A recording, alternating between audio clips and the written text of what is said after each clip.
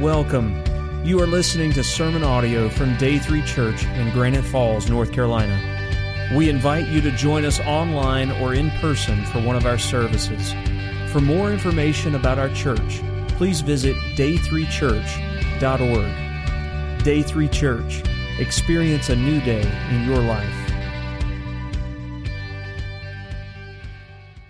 On September the 8th, we'll be starting something we call Hometeams or small groups here at Day 3 Church. And not often, but every now and then, we will try and do a church-wide study, and that's what we're doing this time, to where we're asking all the small groups to study the same material. And also I will be preaching topics that go along with that each Sunday during this series. And what I wanted us to do for a couple of weeks was just try and prepare and show you the need for home teams. As you saw in the video, the name of the series is Prodigal God. It is a study of the parable of the prodigal son. And you may wonder, well, why the title Prodigal God? Well, the word prodigal, I think we've taken it to mean that, it's going out living a really sinful life. And that's not necessarily the meaning of the word. It more or less meant to at all abandon, kindly lose something or spend something. And that is also what the prodigal son did. But the reason this series is called Prodigal God, that is what God has done for us. At all, He just kind of abandoned Himself to send His Son to die on the cross for our sins. And that's really the underlying message of what takes place in the parable of the prodigal son. So that's what we'll be looking at during those weeks. What I want to do over the next couple of weeks is really kind of challenge you to be involved in a home team in case you have never been part of a small group Bible study. And I hope maybe you'll understand after we get through the message today why I feel like and why I think the Bible teaches that it's very important for you to be in a small group of believers. It's hard for us to experience everything that we need to experience in just a worship setting, and we will miss some things I think that God has for us.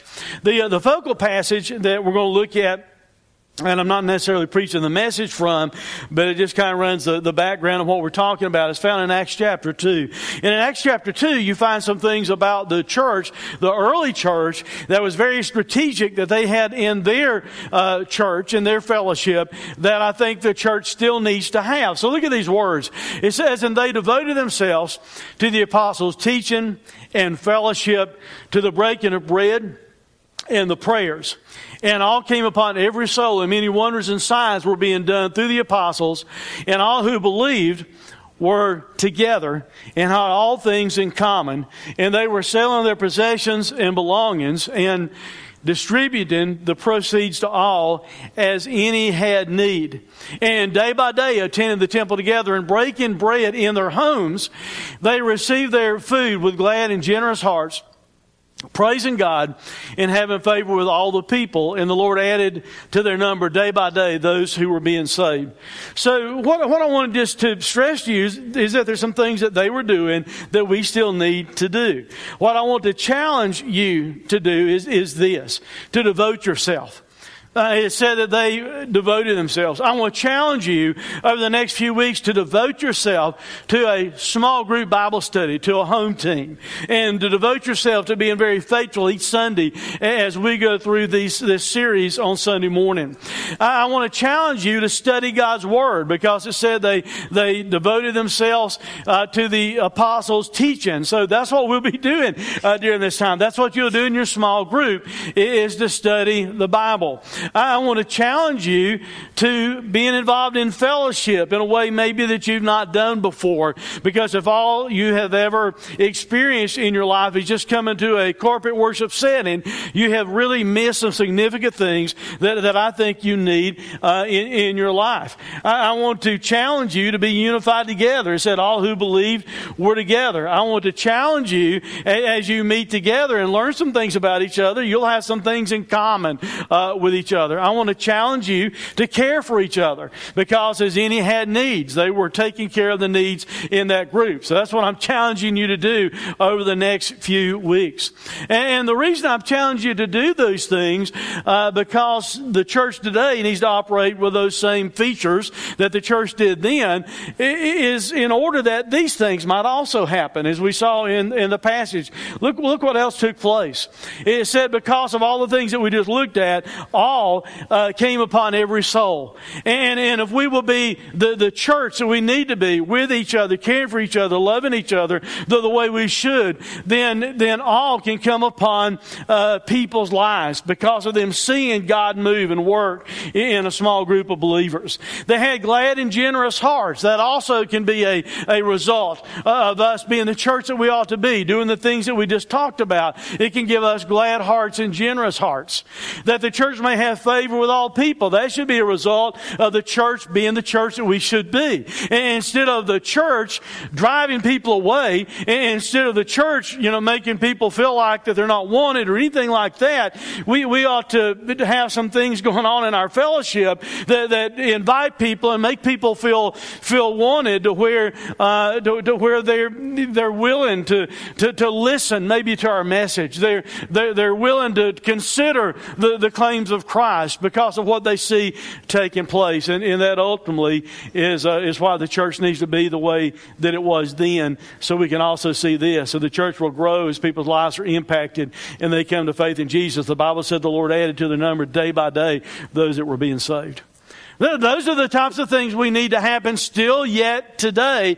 And it happens in a more intimate fashion, in a better way, in a small group than just in a corporate worship setting. So this week I want to talk to you about the need for community.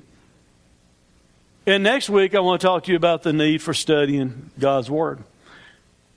Because you get that in a small group. You get it somewhat in a corporate setting, and I'm going to talk about that today also. But you really, really get it in a more effective way, I think, in a small group of believers. So two main things I want you to see this morning.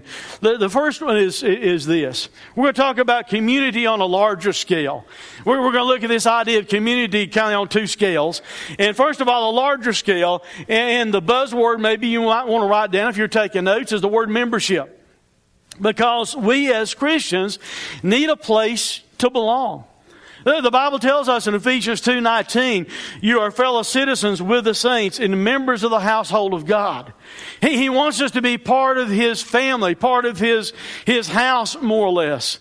God calls us to believe in Christ in the Scriptures, but He doesn't just stop there. He wants us to belong also. He calls us to belong to a local body of believers. God did not make us to be spiritual hermits. He did not make us to just go off and be by ourselves, because He even wired us in a way that we need community with other people, that we need relationships. And as Christians, we need relationships. Belonging to a church is part of God's purpose for your life.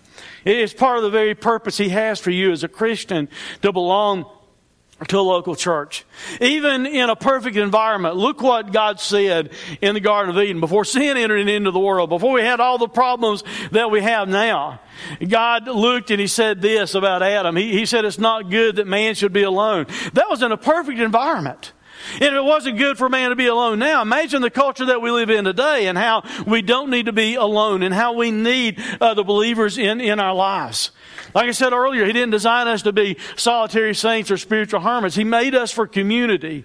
He fashioned us for fellowship. He formed us to be part of His family. That's what God's desire is for us. And the truth of the matter is, the majority of the commands that's given to believers, is given to Christians in the New Testament, cannot even begin to be fulfilled with you being an individual Christian. You can't do those things by yourselves. And yet people will come up with excuses about, I'll go into myself, I'll pray and I'll read my Bible and I'll fulfill what God wants me to in my life off by myself. But what is written in the New Testament is written to local churches. There's letters that were written to the church at Corinth, and the church at Rome, and then in the church at Ephesus. Yes, there is a universal church. I understand. There's the mystical universal church. And when we receive Christ as our Savior, we become part of that church. But the commands and the instructions and the principles that's given in the New Testament were written to individual churches for us to fulfill and be part of. And in other words, maybe I'm saying this, I guess. Instead of just dating a church or hopping from church to church, maybe you need to consider that you ought to be a member of a church. Because on the larger scale, you need that. You need a place to belong. I understand people come up with all kinds of excuses about why they don't want to be a part of the church. People will say things like, well, I love Jesus. I'm really turned on to Jesus, but I just don't like the church. Well, I kind of understand why people say that, because I'll be honest with you, there's been times that I probably felt like that myself and everything. But think about it in these terms. The Bible, out of many things that the church is considered, the Bible calls the church the bride of who? Christ. So it's kind of delusional for us to say, I like Jesus, but don't like His bride. Becky didn't know I was going to do this to her. I'm going to make her come up. Come here. Hurry. I didn't get to do it in the first service, so I'll do it in this service. Because here's the one we illustrate this, okay? This is my beautiful wife that I've been married to for years and years and years and years and years and years. She's slapping because I didn't say 37. I married him when I was 5. Okay. But now, think about this. I can kind of understand if you come up and say, man, I like your wife, but I don't like you. I could understand that one. But if you were to come up to me and say, well, Pastor Lynn, I really like you, but I can't stand your wife, I'm probably going to punch you in the throat. Love you. But you see, that I'm doing that to illustrate that's really what you're doing to Jesus. If you say, I love Jesus, but I can't stand the church, you've just told Jesus, I hate your bride. And if you want to know what Jesus thinks of the church, in Ephesians 5:25, the Bible says Christ loved the church and gave Himself up for her. What does that mean? That means He gave Himself up on the cross. He suffered. He was nailed to a cross. He bled. He gave His life. He died. He gave Himself for the church. And I'm just going to submit to you, if Jesus would die for the church, then surely we can get over our excuses about not belonging to a church if He died for the church. Because we need community. And the way that happens on a large scale for a Christian is to be part of his church. The Bible, and we don't have time to all these verses that I would have to read, although you'll see some of them during the course of the message. But the Bible tells us as Christians this. We're put together, we're joined together, we're built together, we're members together, we're fitted together, we're held together, we grow up together, we're to suffer together, and we will be eventually caught up together. All through the New Testament, it tells us that we're meant to be together. And this thing of membership means that you need to buy into what Jesus loves. And He loves His church. And He loves the local church. And the Bible clearly teaches us being called up together. We're going to be together for all eternity. So if we're going to be together for all eternity, we kind of need to learn how to function together now. Instead of having all these excuses about getting along. You see, you're going to have to get along for all eternity. And that's why we need to learn how to do it now as part of the local church. Not only is belonging to a local church part of God's purpose for your life, but also belonging to a local church is actually pictured in the New Testament as being part of Christ's body. And as he writes these words, like I said a moment ago, he addressed the local church several times, but he's talking about being part of the body of Christ. The church is not an organization. It's not like joining some civic club. The church is the body of Jesus. It's alive. It's an organism. It's not just an organization. Our culture has totally destroyed the biblical meaning of membership, because the idea of membership comes from the Bible really to begin with. And we've allowed it to be relegated down to being something like a member of a civic club or a member of a country club. Or you can go and buy a membership at Sam's Club, and they give you discounts and everything like that. And we tend to think of membership in that way. But to be honest with you, the way the world views membership is like you join something and you're a part of it, and then you can kind of sit down, you're a part of it. That's not the biblical picture of membership. The biblical idea of being a member is talking about being a member of a body. That means it's alive, it's moving, it's functioning, it has a purpose, it does something. My hand has a purpose. My eye has a purpose. It's a member of my body, but it's not just there to say, I'm a member of the body and not be functioning. It functions in some way. If it doesn't function in some way, then it's kind of useless to me. And regrettably, too many people look at membership when it comes to the church as something, well, I've joined, and then they sit down because they're a member. When the biblical picture of it, you're connected to a living organism. You're connected to the body of Christ. And that means you need to be about doing some things and serving in some way. Paul writes these words to a local church, as I said earlier. 1 Corinthians.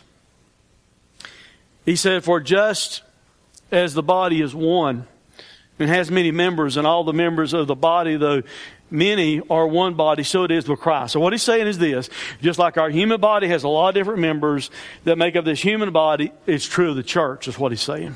The body of Christ. He said, for the body does not consist of one member, but many. If all were a single member, where would the body be? As is, there are many parts, yet one body. And he goes on and he says this: if the foot should say, because I'm not a hand, I don't belong to the body, that would not make it any less part of the body. And if the ear should say, because I'm not an eye, I do not belong to the body, that would not make it any less part of the body. And if the whole body were an eye, freeze frame that for a moment. And the Bible's almost hilarious sometimes. Can you imagine walking down the street and you meet someone's body and all it is an eyeball rolling down the street? Freak me out a little bit, you? I mean, he's saying if the body were just made up of one member, I can think of some weirder organs that you could see walking down the street, that would flip you out. But what he's saying is that's not the case. It takes all of these individual members to make up our human body, and it takes all of you, as God puts you in the church, to make up the church. And just as the individual members of my body have functions and purposes, there's a purpose for every body in the church. There's something that you can do. He says, if the whole body were an eye, where would be the sense of hearing? If the whole body were an ear, where would be the sense of smell? But as it is, God arranged the members, the body, each one of them, as He chooses. God, as our Creator, designed us the way He designed us and gave the intent and the purpose to the various members of our body like He chose. I think in a similar way, God plants people in the local church with the gifts and the abilities that they have, so they can bring those gifts and talents and abilities to bear so the church can be what it needs to be. He also says this. In Romans, more or less, he's letting us know every member's needed, every function's important. For as in one body we have many members, and the members do not all have the same function. So we, though we're many, are one body in Christ and individual members of each other. We're connected. We need each other. Some of you heard me tell this story before when I've been illustrating this point. But when I was about 40 years old, I had never, ever felt broken down and felt 40 until something happened to me. Because I'd always been able to run pretty fast. up to that point. For an old man that has been broken down, I can still probably outrun a lot of you that's my age and everything. Maybe not long before I get winded, but I was playing on the church softball team. And wound up going across the catcher instead of knocking him out of the way, thinking I'd be nice because I'm a pastor. I had mud on my cleat, and when I stepped on home plate, my foot slid, and the lower part of my leg locked up against his hip, and the upper part of my body kept going, and it did a hairline fracture going down my leg, and then I popped loose, and my image is on the backstop, I guess still yet at the church we were playing at, I don't know. And the reason I'm telling that story, Gene, don't laugh, you were there and you saw it. First service, I was filled with people that were there and saw it. But I remember as I left the field to walk out to my vehicle, I had never felt kind of crippled before. I'd never felt old before, never felt broken down before, and then I did. And you see, the problem is that I didn't have all my body function as it should. To correlate that to the church for a moment, I'm afraid the church is kind of limping and hopping through ministry, because for the church to be all that God wants the church to be, it takes every one of you doing what God's called you to do and how He's gifted you to do and how you can serve. That's what membership is about. It's not joining and sitting down. We have a place to belong. We need a place to belong. And as Christians, we have that place where we can have community in membership in the larger scale in the church. But I don't want you to misunderstand me. I don't want you to think that just being part of the local church is only for the benefit of the church, because belonging to the local church is also beneficial for you. It's beneficial for the followers of Christ. Being connected to a church family, you experience a lot of personal benefits. Think about the illustration we were just talking about. I was just using an illustration about the church being like the body of Christ. My little finger, while I might not think a whole lot about it sometimes, it's useful sometimes in things like that. And it gains the benefit by being attached to the body of receiving nourishment and new cell growth and everything like that, because it's connected to the body. It gets a personal benefit of being connected to the body. What would happen if all of a sudden it were to be severed and be left off by itself? What would happen to it? It would wither and die. And you say, I'm afraid a lot of people will sever themselves from a fellowship and from church. And when they do, if they stay severed and they don't find a local body of believers to belong to where they are a vital part of it and where they can serve, then eventually their lives start to wither. Because they're not fulfilling the purpose that God's called them to. But their being connected to the body does have some benefits like these. Truth to live by. Oh yeah, you can read the Bible all by yourself. I understand that. You can gain truth by yourself and things like that. But you know what I found? I get truth from a different perspective sometimes in a small group of believers, or even at church as I hear a message or whatever the case might be. The Bible says there in 1 Timothy, the household of God, talking about the church, which is the church of the living God. Notice what he calls it, a pillar and buttress of truth. That's what the church is to be about. We're to sound forth truth, and we need truth in our lives to live by. You can also gain this by being part of the membership, part of the church, relationships to grow by. Ephesians 4 says, rather speaking the truth in love. So we're to speak the truth to each other, but we're to do it in the right way out of a motive of love. Speaking the truth in love, we're to grow up in every way into Him, talking about Jesus, who's the head, into Christ, from whom the whole body, joined and held together by every joint with which it is equipped, when each part is working properly, makes the body grow so that it builds itself up in love. We've been joined together to help each other grow in love. You get that benefit from being part of the church. A body to be nourished by. I kind of gave you that illustration just a moment ago, but it says in Colossians, holding fast to the head. Talking about Jesus, whom the whole body nourished and knit together We're to be nourished together and be knit together through its joints and ligaments, just like our human body grows with a growth that's from God. And being part of a local church, you can be nourished spiritually in that way.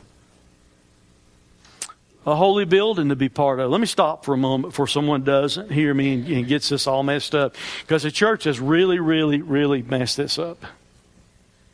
Listen to me clearly. The church is not a building. Did you hear that? I want to be sure you said it. What did I say? Say it. The church is not a building.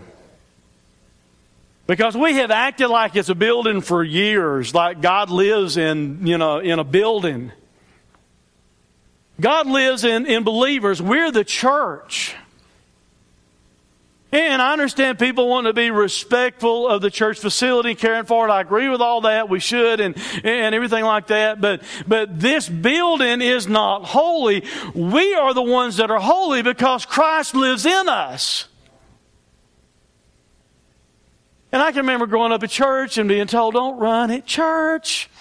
Don't laugh at church. And then as I became a pastor, I'd see parents do that. And then, at one time I kind of understand it because I had a little bit of that mindset, and then I grew out of it and everything. And now when I hear someone tell their kid, don't run at church, I don't want to, violate your parental authority, but I almost want to go up and say, hey kid, it's okay, run. Have some fun. It's okay. Because if it's wrong to run in here, it's wrong to run out there. We're the church. So he's not talking about a building. He's talking about the church being like a building. We're like bricks and everything that's joined together.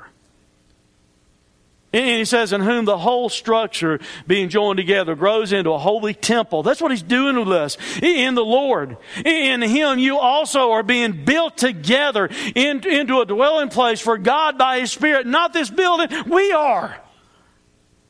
And that's why it's vital for us to be part of the church. You also get this benefit. You got a place to be cared for.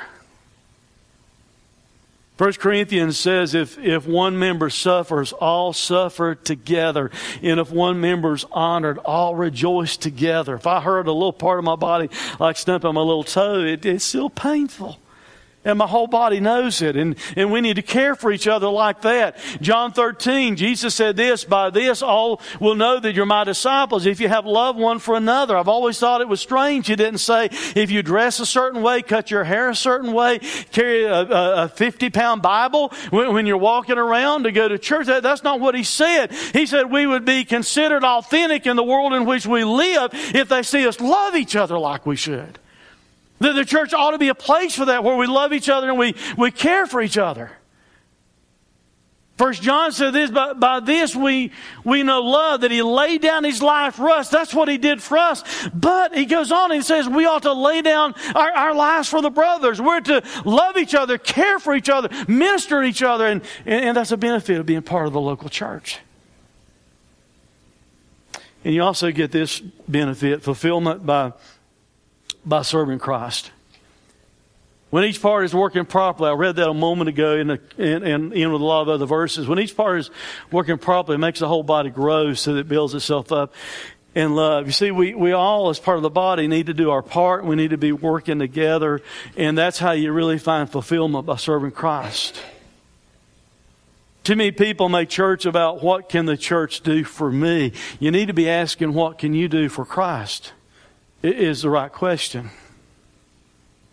I don't think it was any of your Facebook, but we have so many people kind of come in and stuff like that. I don't know everything about all of you guys. So if I commented on your picture last night and have offended you on Facebook, I'm not really sorry because I told you the truth. But I saw a picture that someone put on Facebook last night that showed a lady walking away, like she's walking away going down a road. But that's not what bothered me, because I recognize there are times that you have to walk away from dangerous relationships. There are times you have to walk away, from that wrong relationships. I realize that. But here's the caption that was put on the picture. Respect yourself enough to walk away from anything. Now, words mean things, guys. I have to deal with them all the time, and that's kind of what got me. Respect yourself to walk away from anything that does not serve you, grow you, or make you happy. Now, can I tell you something? That mentality is what's wrong with our culture. And I responded to it, what you ought to say is this: is there someone you can walk toward, someone you can help grow, someone that you can serve, and find fulfillment and happiness by doing that? That's the question that we need to ask ourselves. Not walk away from anything that doesn't make me feel good, because that's kind of what our culture's done. And you can find fulfillment in serving Christ in a local body of believers you're not going to find somewhere else. Because it's not all about you and it's not about me. It's about us serving Christ. We can find fulfillment to do so. We need to be part of a larger body. We need to be part of a larger community, and that was the word membership. But I want to finish up by talking to you a few minutes about a different scale, not on the larger scale, but on a smaller scale. Community on a smaller scale, the buzzword is fellowship. Because we need a people to experience life with. We don't just need a place to belong. We don't just need a large corporate setting in worship. We also need fellowship. Life is meant to be shared. And while we can share it to a certain degree here in a corporate setting, because we can have a fellowship time where we greet each other and smile, we can go outside and have coffee and talk over coffee and bagels or whatever else they might have out there on the table. But still, that's a little bit superficial. You don't get the level of fellowship that I'm talking about, that God wants us to have as Christians. Like that. It doesn't happen in a corporate setting like it should. It's awfully easy in a corporate setting when we show up and we greet each other. How are you? Well, I'm fine. How are you? I'm fine. We lie about it all the time, don't we? Because the truth of the matter is sometimes we're not fine. And you might not feel comfortable saying that here, but you need someone you can say it to. You need someone you can share your heart with, someone you can share prayer requests with, someone you can be transparent with, someone you can do life face to face with. That's why community on a smaller scale, this thing called fellowship, is really needed. At church, what do you think most of the time when you hear the word fellowship? Somebody talk about it? Huh? Food! We're on a fellowship meal. And that's all nice and good and everything like that, but that's not really what fellowship means. Because just like our culture has taken the word membership and ruined it from its original biblical context, we've also taken fellowship, even the church has, and kind of destroyed the strength of it and the meaning of it. Heard fellowship described like this one time. If you've taken the membership class, you've probably heard me say this. But fellowship, somebody described fellowship like this: as two people in the same boat rowing in the same direction. Because two people in the same boat, they can know each other. If they're rowing in the wrong direction now, they're not having fellowship. If you've got two people in the same boat with the same purpose, same intent, rowing in the same direction, you can have fellowship. And you need a level of intimate fellowship with other believers. Go back to the illustration that the Bible uses of the church being like a body. Our body's made up of cells. You realize that. And the cells are connected together. Matter of fact, one cell off by itself won't live very long. So our bodies are made up of cells and they're connected together. And by the way, I don't know if you knew this or not, but your body is making new cells all the time. We tend to think of our body doing stuff just like our hand grabs food and shoves it in our mouth, you know. But according to what they have discovered, our cells make thousands and thousands of new bodies, new cells all the time. Our body makes all kinds of new cells. Personally, I wish my body would make a few new follicle cells. But my body is making new cells all the time. And if a body is healthy, that's what will happen. So for the church to be healthy, we need to be making new cells. For the church to grow, it will grow better by us having more cells, more small groups of people meeting together, than it will grow just in this context here of having a large worship setting. Many churches refer to their small groups as cell groups. And whether it's called a Sunday school class or a discipleship class or a home team, like I'm talking about, in order to help grow the church, we need to be producing new cells. And be fully transparent with you, our small group ministry has not done that in quite a while. In order for that to happen, we need you to be involved in a home team. We need you to be involved in a small group. We need you to be willing to be trained by a home team leader to go out next semester and start your own small group in your home or here at church if need be on a different night than what we have small groups in order for the church to grow like the church needs to grow. After you get beyond a certain size in a certain point, it really destroys the whole idea of fellowship. When it comes to fellowship, size matters. Once you get beyond about 12, and the reason I say the number 12, how many disciples did Jesus have? 12. Who was Jesus? God in the flesh. And yet He chose 12 people to pour His life into, and they were sent out to do the same thing, to pour their lives into other people. And that's how the church has grown. That's why we have the church across the world that we have today. It's not that they made an announcement, hey, we're going to get together and have a good band to play and have a large worship service and everybody come. So now we've got a big church worldwide. That's not how it happened. It happened by believers being equipped and making connections with other people, and those people become believers and pouring your life into new people, and those new people go out. That's what Jesus did. God in the flesh did. I think is an example for us.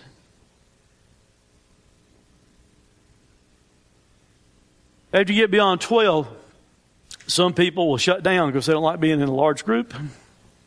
You lose the intimacy, you lose the chance for people to share.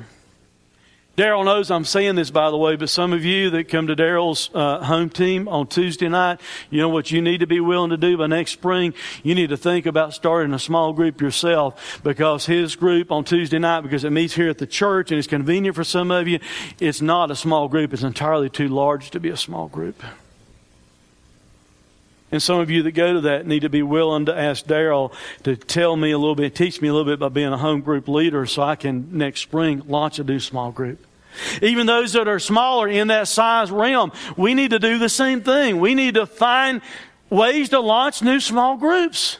The small group that I get to has several that I led last time, has several people that are spiritually mature that can easily teach that as well as I do, if maybe not better. So I need to, at some point in time, not hang out with that small group. I need to go and start a small group, let them do that one, me do one somewhere else. Because if we're going to be a healthy church, we need to duplicate ourselves and have cells that grow.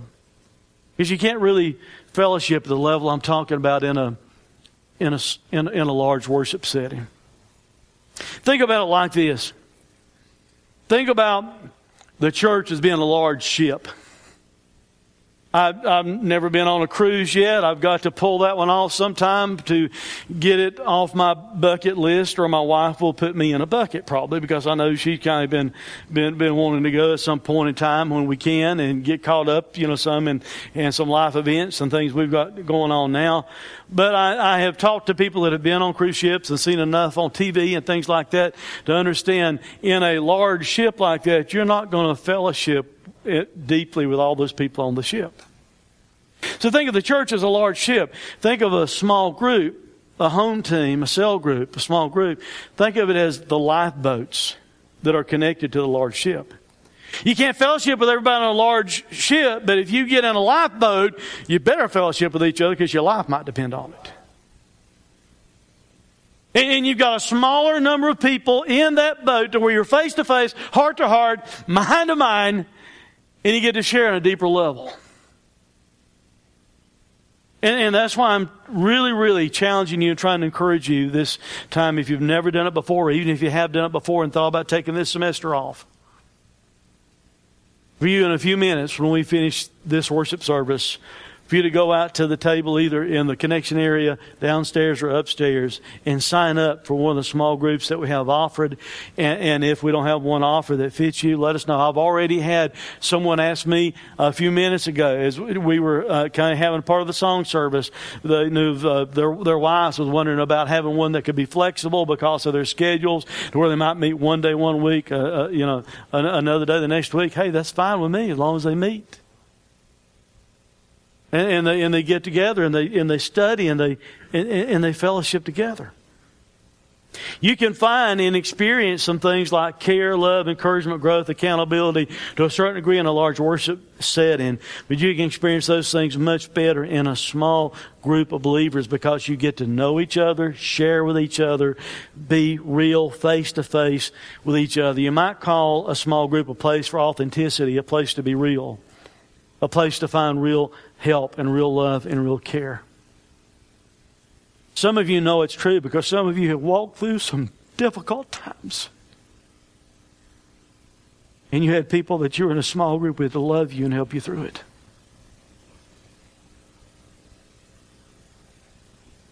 I was out of town on vacation when we had a death of a child of one of our church members. And it wound up being okay because she had a small group that loved her and cared for her till I could get back.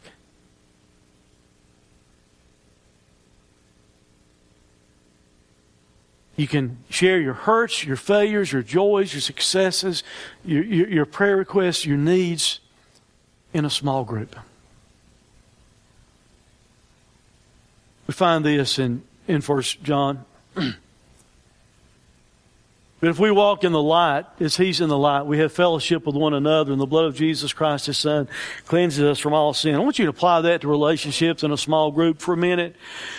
We tend to like to kind of hide certain things about our lives in a corporate setting. That's why when people ask you if you're fine on Sunday morning, hey, I'm fine, I'm great, how are you?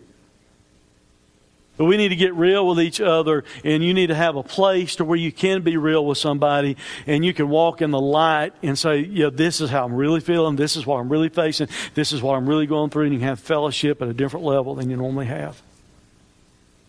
I want to close just by reading some verses that I think have to do with this thing of fellowship that we're talking about. Psalm 133 in verse 1 says, "Behold how good and pleasant it is when brothers dwell in unity." We need to have that kind of connection and that unity. 1 Corinthians 12, that there be no division in the body, but that the members may have the same care one for another. If one member suffers, all suffer together. If one member is honored, all rejoice together. You see, we can't know that, though, just seeing you here. But in a small group, when you share how you really feel, what you're really going through, other people can suffer or rejoice with you, whichever the case is. James, therefore, confess your sins to one another and pray for one another. You need to have a safe place, if need be, to where you can confess sin and ask people to pray for you and help you pray because you're struggling with temptation and things like that. You're probably not comfortable to do it here, but in a small group you can find that level of comfortability. Romans 1, Paul says, "For I long to see you that I may impart some spiritual gift to strengthen you." And then he realized that, well, I don't want to sound like a super Christian, so he backs up kind of and he says this, that is, that we may mutually encourage, that we may be mutually encouraged by each other's faith, both yours and mine. You see, we can encourage each other, teach each other things, learn together. Romans 12:10, love one another with brotherly affection, outdo one another in showing honor. Galatians 6:2 says, bear one another's burdens. I'm asking him to keep that on the screen for a minute. Bear one another's burdens and so fulfill the law of Christ. How do you bear another person's burden if you don't know they have it? I asked you earlier to keep that orange connection card close by. And I want you to pull it out right now. And here's what I want you to do. I want you to write down what you think is the number one burden that you have in your life right now. I want you to write it down. And sometimes you forget to turn in your connection card because I know how many people's here and how many cards I get to look at during the week. This week I want everyone to remember, and please turn it in. And I want you to put your name on it so I know who it is. And I want you to write down there where we have a place for prayer requests. If you already filled that up, a prayer request, write it somewhere on the back of the card.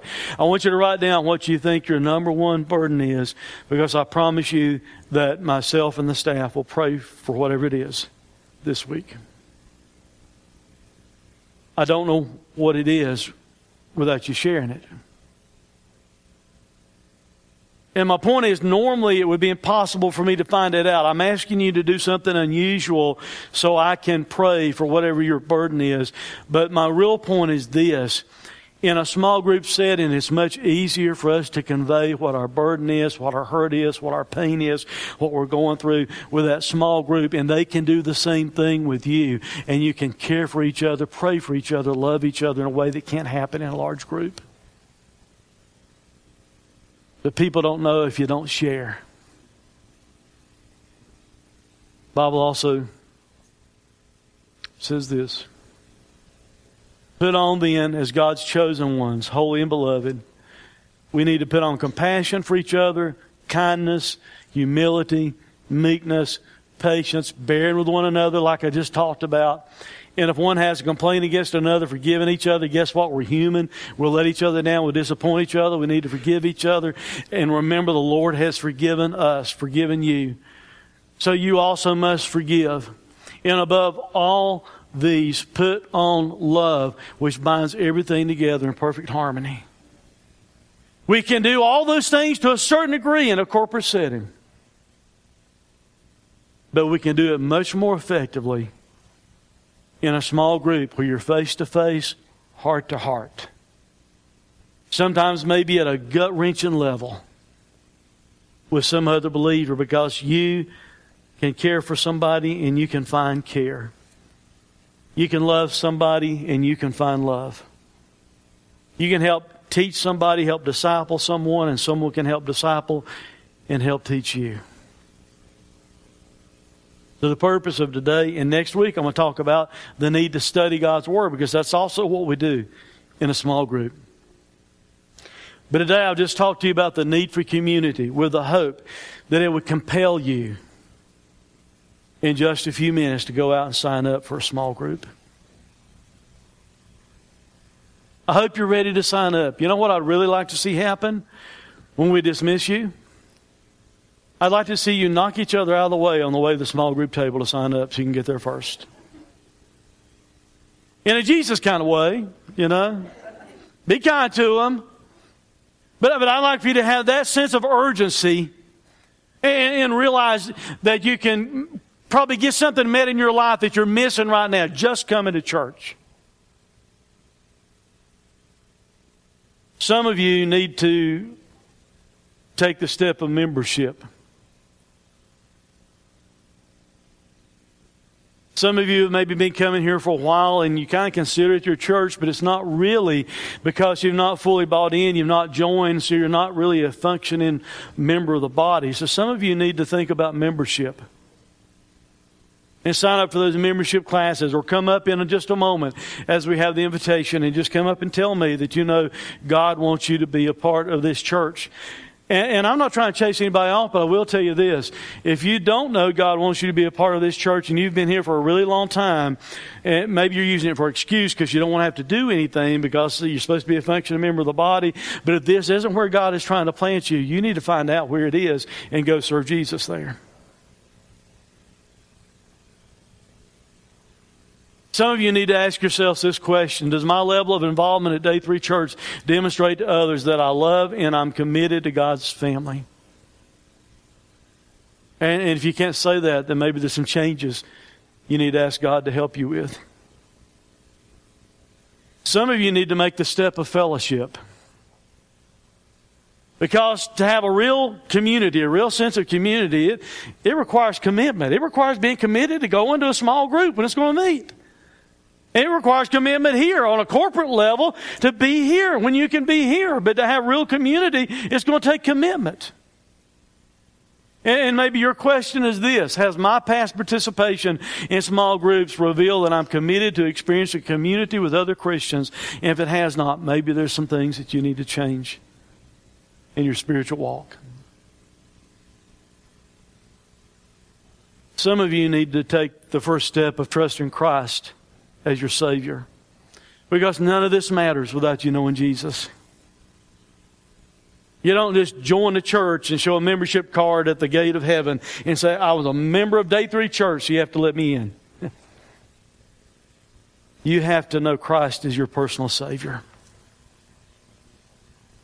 And some of you, possibly today, even though I've talked to the church, I've talked about the need for membership, the need for fellowship among Christians, some of you need to take the first step in trusting Christ as your Savior. What kind of decision, what choice does God want you to make today? Let's pray.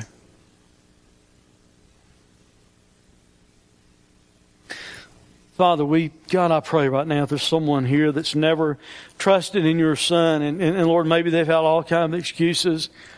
Maybe they've tried to think they can change their lives themselves and be good enough or earn their way to heaven. God, help them to see that it doesn't work like that. That's why you sent your Son. That's why He paid the penalty for our sins on the cross. And Father, if there's someone here today that needs Jesus, help them to turn loose of trying. Help them to turn loose of who they think they are and what they can do, and help them to trust in Jesus and Him alone for salvation. Lord, if there's some here that you're trying to plant in this church, that you want them to be a vital part of the body, Father, I pray that you speak to them and call them to a deeper level. Not just date in the church, not just hop in between churches, but call them to be part of your body here at Day 3.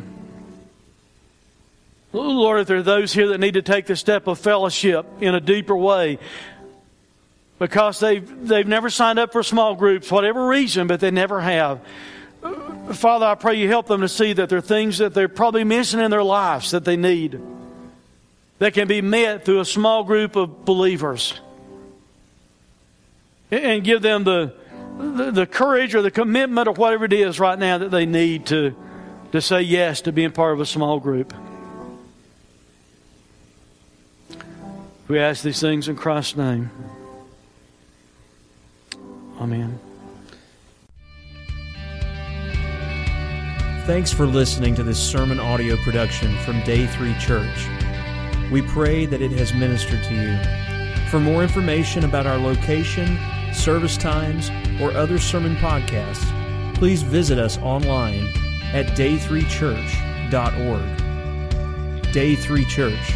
Experience a new day in your life.